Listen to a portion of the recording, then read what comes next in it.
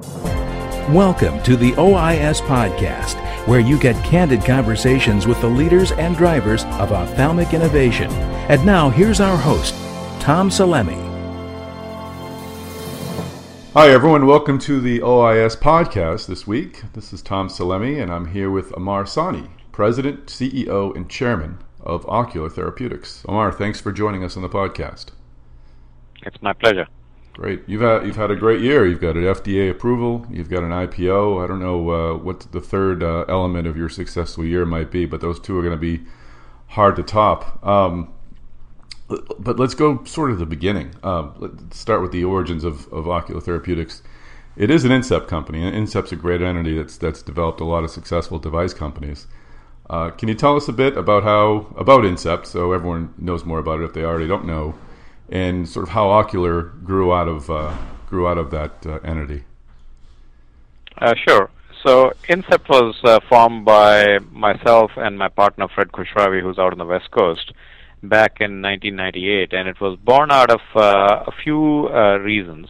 One was that we wanted to have a platform technology that was truly broad and continue to execute upon it rather than put it within one operating company and then lose control of it as the company gets acquired or goes in some direction.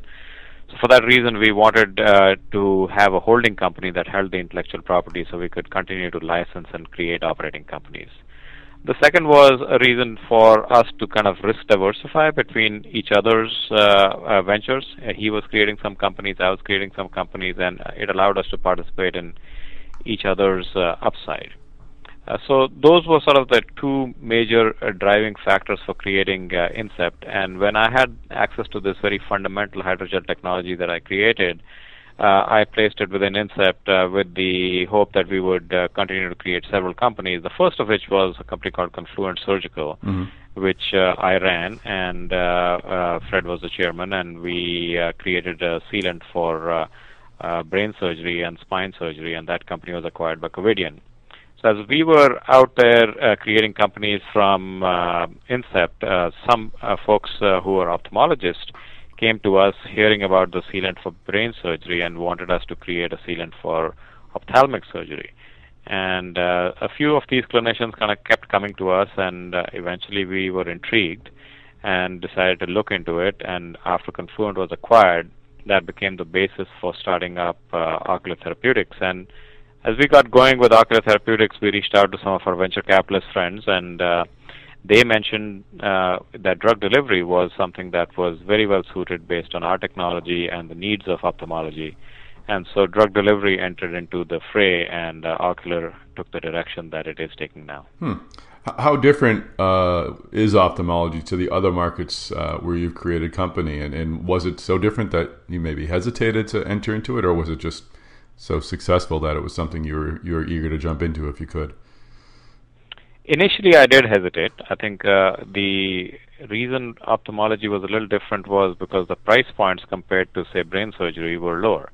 You know, a cataract procedure is done for anywhere from $700 to $2,000, while you can't find a brain surgery that would cost that low. So they were all $20,000+ procedures. So selling a product into a procedure that costs $20,000+ is very different than selling into one that costs $2,000. So that gave me a little bit of pause initially. And but the other thing that made ophthalmology very different was that ophthalmology is one of the few places where the patient has an incredible amount of feedback as to how well things are going.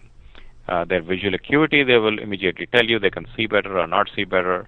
The eye is so sensitive that if anything irritates them or they're not feeling well, they will immediately let you know. While that is not true for most other types of procedures or most other parts of the body as acutely as it is in ophthalmology. So consequently, what I realized is that ophthalmologists themselves have to be very customer focused. So they are, as a result, much more innovative, greater risk takers. They try things, and it becomes a very dynamic field where there's a lot more innovation. This attracted me to ophthalmology, and I felt that this would be a good field to be in because of the dynamism and the innovation that if we could bring that to ophthalmology, it would be a good place to continue to develop products. That's a great point. I mean, with that level of feedback coming from the patients, and I think success and failure is so evident, at least how they feel about the product being put in. Is it almost easier because success can be measured in such black and white ways, as opposed to other device areas where maybe you won't really know how successful a device is until later on down the road, or until cost savings are factored in and other more ambiguous measures? Yeah, I think it does end up separating out successful technologies from not very successful technologies. So I think it separates out meaningful clinical advances from so-so type of clinical advances.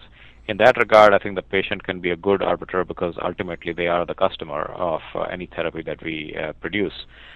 Certainly, there are tools that assist the physician in how they perform their procedures or how they manage their patients, and those are all sort of things that play into what types of products we're developing at Ocular Therapeutics. For example, compliance with drug therapies here needs a partnership between the patient and the physician, because placing an eye drop is different than ingesting a pill or getting an injection. An injection is administered by the physician. A pill pretty much goes down the hatch, meaning when you swallow it, it goes down, while an eye drop may or may not get into the eye, or a patient may or may not remember to take the eye drops. So consequently, therapy has to be a partnership between the physician and the patient. And what we found was that many patients were not living up to that, and that on one hand is a problem, on the other hand is an opportunity. Well, how did that sort of ability to measure success and failure, how did that factor into the regulatory experience you had with ReSure, in that you're having with your plug products? Is the FDA almost easier to deal with because the again, success and failure is more easily gauged? Yes and no. I think firstly there is we deal with two different aspects of the FDA, the drug side and the device side. So the ReSure is a device while the plug products are all drugs. So we're dealing with two very different arms of the FDA. On the device side, initially it was a little bit of a challenge because we had a 510K that FDA had indicated would be an okay regulatory path to follow, and then we had a decision by them that the PMA path was more appropriate after we had finished already conducting a 400 plus patient trial. So Ouch. That was a little bit of a low point and set us back a little bit. But then we took a collaborative approach instead of a combative approach with the agency, and we designed the trial that would be acceptable to them, conducted another 450 patient study, presented those results, and the FDA and we worked collaboratively to get the approval and the labeling that makes the ReSure label currently. So in that regard, it has been a good experience lately. On the drug side, we're obviously dealing with Dr. Chambers' group at the FDA, and they have been extremely transparent, extremely logical, and excited about the kinds of things that we're doing. So in that regard, we have a very good partnership, and we're able to present our clinical study designs, and those have by and large been quite agreeable to the agency. So we've been able to make rapid progress on that front. For example, this year we have initiated and finished both of our phase 3 clinical trials for the post-surgical pain and inflammation drug that we're developing. So yes, I think it has been something that has been a good partnership that has evolved and driven by meaningful advances, because I think the agency also recognizes where the needs are. And if people are willing to develop meaningful advances, they want to work with them. And going forward with the 4 other clinical stage products you have going, are you working with both sides of the FDA again, or mainly with the device side, or? The device side, just for the post-market studies, probably. That is done. Most of our focus right now is on the drug side. So we are essentially a biopharma company at this point. I think this is the first Incept company that went public. Is that right?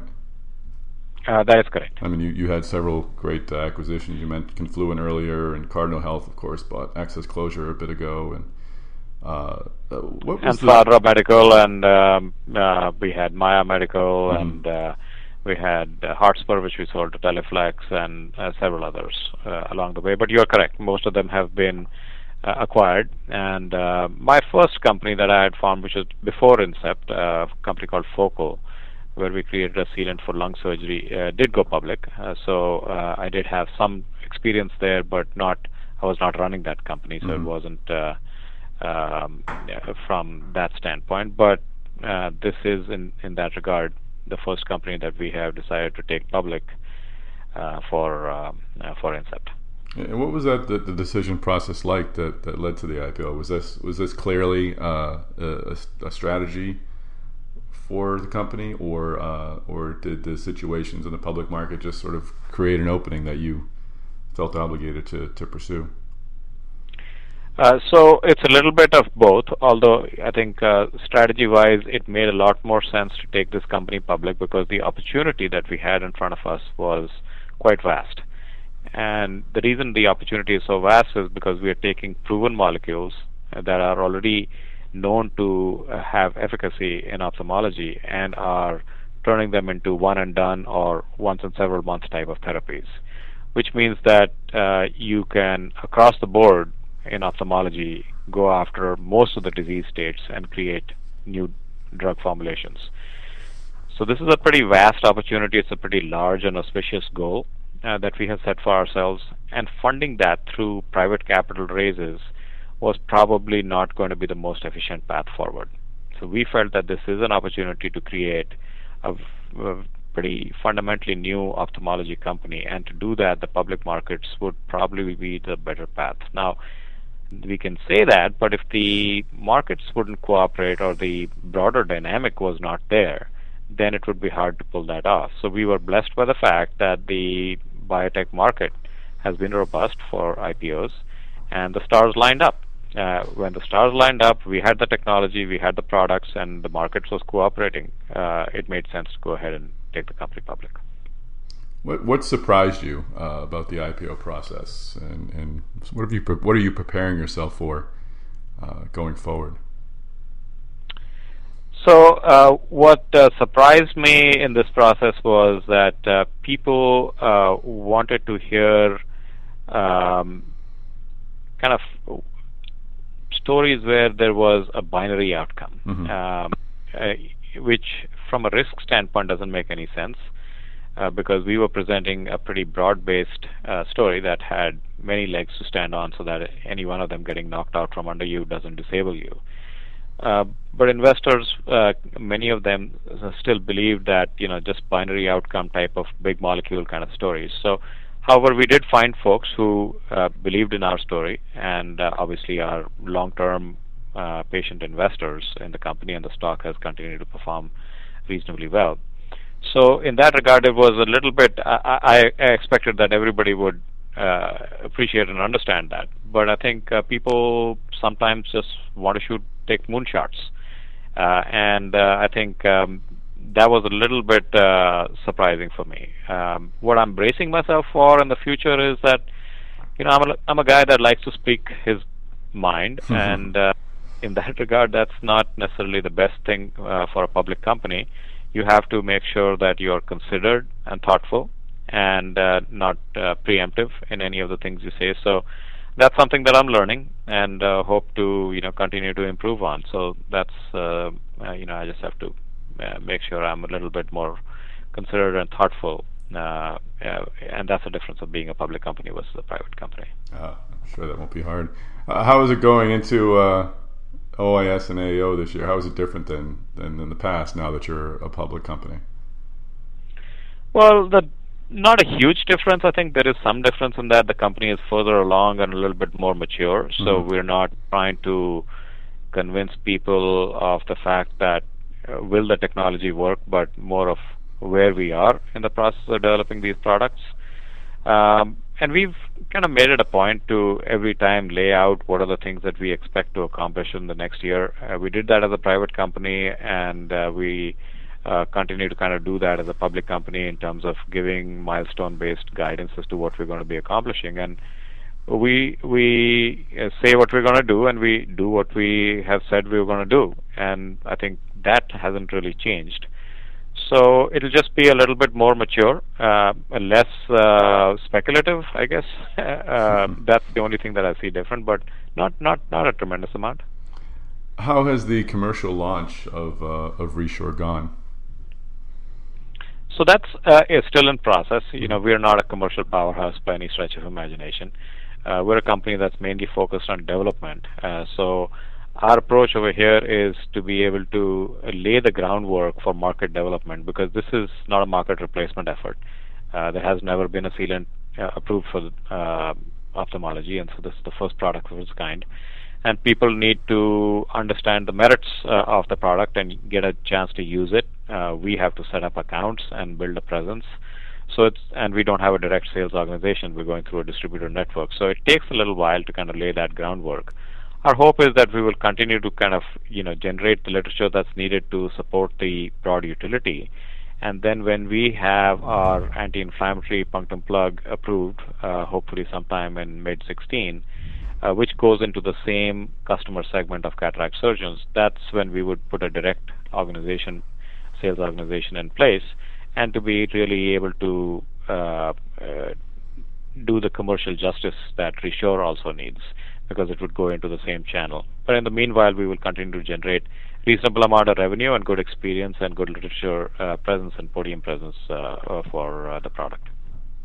And how does this story continue after 2016? After you get your plug approvals, do you see this the core of your pipeline now sort of being the core of your commercial products going forward in maybe 4 or 5 years, or do you see an opportunity to grow this company through acquisition and becoming even more of becoming a larger ophthalmology force?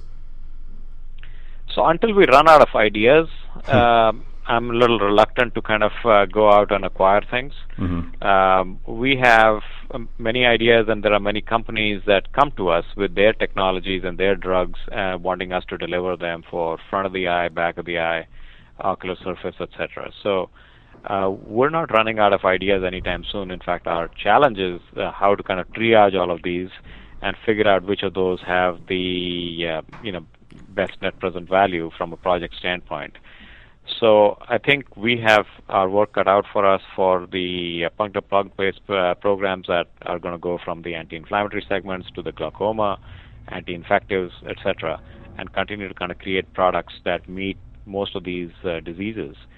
Then we are collaborating with companies that have anti-VEGF drugs for the back of the eye, for diseases like macular degeneration, diabetic macular edema, etc. So those collaborations, if they come to fruition and we are able to work on those, address extremely large opportunities and markets where there is really not that much of competition, because it's a very, very tough problem to solve. And if we are able to make a difference over there, we'll have our hands full for a while to come. And in the process, as we are going along it, we get a lot of companies that could benefit from our technology coming to us. So I think business development will become something that we need to pay a little bit more attention to than we have in the past. So it won't really be acquisitions, but maybe kind of some strategic alignments or cooperations that we continue to do. Terrific. All right. Will we see any, last question, will we see any more Incept ophthalmology companies in the future? Is this it's obviously been a success. Well, this is our ophthalmology play. Yeah. We try not to create competing kind of companies and play in the same space with multiple things. So gotcha. That's a good or bad, meaning I have to start all over again every time I go from company to company in a new area. But our hope is that this is our ophthalmology play, and we do as good a service to ophthalmology as we can with this technology, with all that's there at our disposal. And then someday in the distant future, one would focus on some other things. Mm-hmm. So we're always looking for bright entrepreneurs who could come in and take these technologies into other parts of medicine. Terrific. Amar, thanks for taking the time today. I enjoyed the conversation. Thanks so much, Tom. Really appreciate it. Bye-bye. Bye-bye. I hope you enjoyed our conversation with Amar Sani of Ocular Therapeutics. Tune in next week for our chat with OIS stalwart Dr. Jack Holliday, who's heading up an AAO task force to examine IOL guidelines. We'll have a PowerPoint presentation that Jack put together up on OIS.net. Jack will also walk us through the changes and what they mean for the ophthalmology industry. Please listen in. OIS is now accepting applications for presenting companies. Share your technology and clinical data with over 800 industry executives, investors, and key opinion leading ophthalmologists. To be considered for the Ophthalmology Innovation Showcase, apply online at www.ois.net/application.